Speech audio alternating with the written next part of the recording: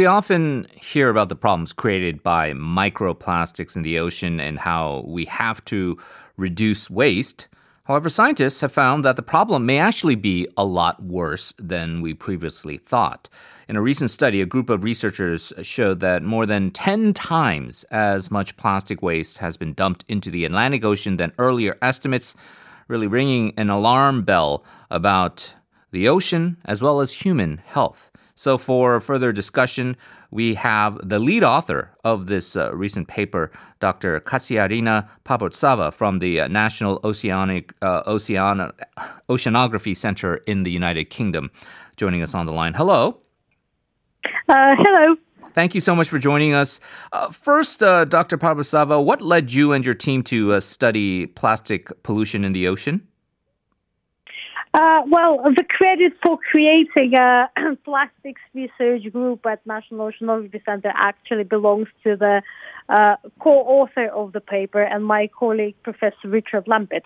So National Oceanography Centre, as an institute, it's a centre of excellence for oceanography primarily. So here we mainly study how the ocean works and how the functioning of the ocean changes in time and space and how that affects global climate. But Richard decided to take a step further and look also how functioning of the ocean is affected by presence of man-made pollutants such as microplastics. So his idea was picked up by the European funders.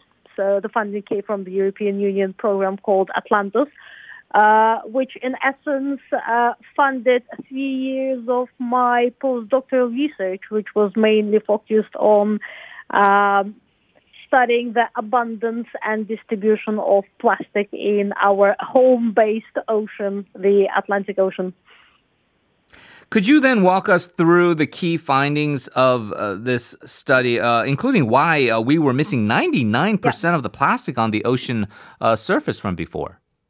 Yes. So as you correctly mentioned, for quite a few years, scientists were pondering about where the 99% of the ocean plastic is.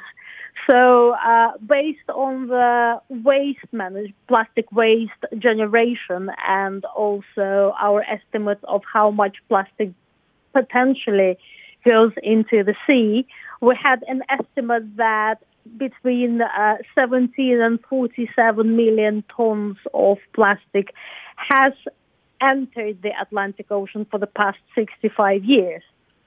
Now, when scientists looked at the surface ocean and at fairly big plastic particles, they could only account for about 1% of what we thought has gone into the Atlantic Ocean. If you think about the Atlantic Ocean as basically as an ocean, it's very, very deep. Yeah. So it goes down to, on average, 3.7 kilometers. So in essence, we only covered a very tiny bit of it in the surface, with some samples taken also in the sediments. So in essence, we didn't know how much plastic can potentially be there inside of the Atlantic Ocean. Now, and also, go ahead. Not all the plastic floats. The estimates are that only 46% of plastic in its original state is actually floating in the ocean. But what we found is when you look at the ocean interior and very small invisible plastics, you find a lot of that stuff inside. So plastic actually sinks down into the interior of the ocean. And it is present in there in, fairly small size as well, as our study shows. Right. 21 million tons. It's just hard to get wrap your mind around this. Could you just help us understand what exactly that means, especially from an ecological perspective?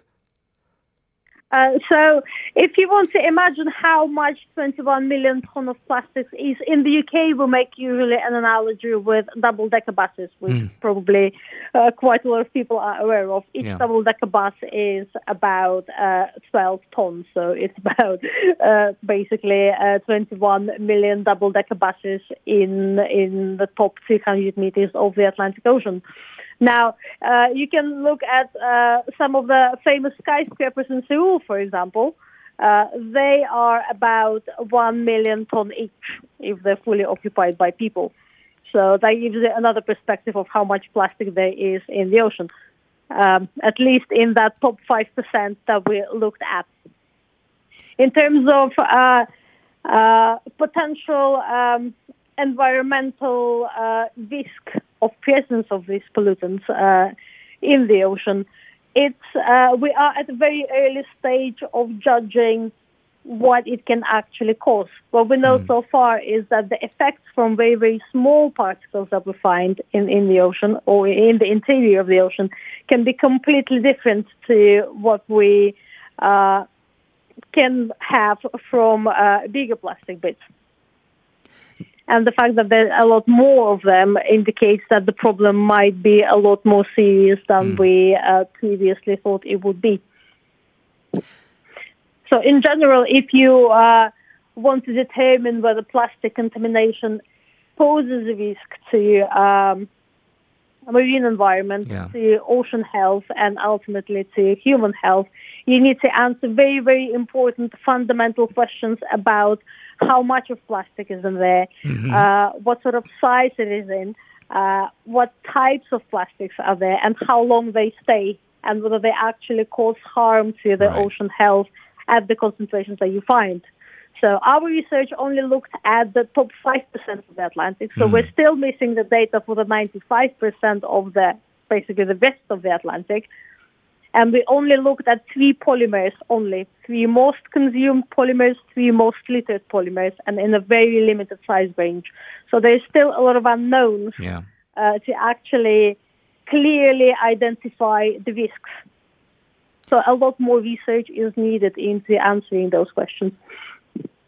Now, where is most of this coming from? We talk about individuals like ourselves who throw away like a plastic water bottle, but obviously there must be a major source of what this waste is coming into the ocean from, right?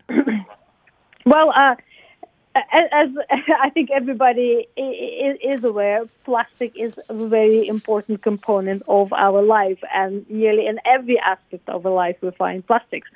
So scientists think that about 75% of plastic waste is generated on land, and it goes into the ocean by a variety of mechanisms, including river transport or via atmospheric deposition. But quite a lot of plastic is also generated directly at sea due to using, for example, fishing nets or dumping waste directly at sea during the maritime activities. So the sources of plastic in the ocean are numerous, really. And to pinpoint one particular one is very, very difficult because they can literally come from anywhere. We're almost out of time. And as our research... Sorry? I was just going to say, we're almost out of time here, but I did want to get to the most important aspect of this is what can we do as individuals besides I guess, reduce plastic usage, but on an individual as well as global level to try to mitigate the environmental damages caused by these microplastics? I think the classic line to that will be reuse, reduce, and recycle. So a lot of plastic that we currently use is probably unnecessary. So as a society, we have to use the plastic in a responsible manner. Use less of it. Do not use it when it's not necessary. Try to recycle it and also dispose of it in a responsible manner. And actually, it's not only down to society, it's also down to industries.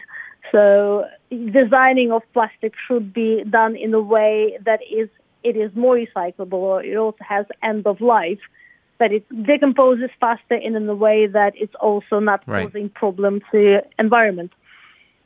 And as scientists, we have to investigate the extent of plastic contamination as an issue. And obviously, it's down to government to also provide policies and mitigation strategies. But these mitigation strategies and policies have to be evidence-based. Because after all, plastic is also very useful. Right. And,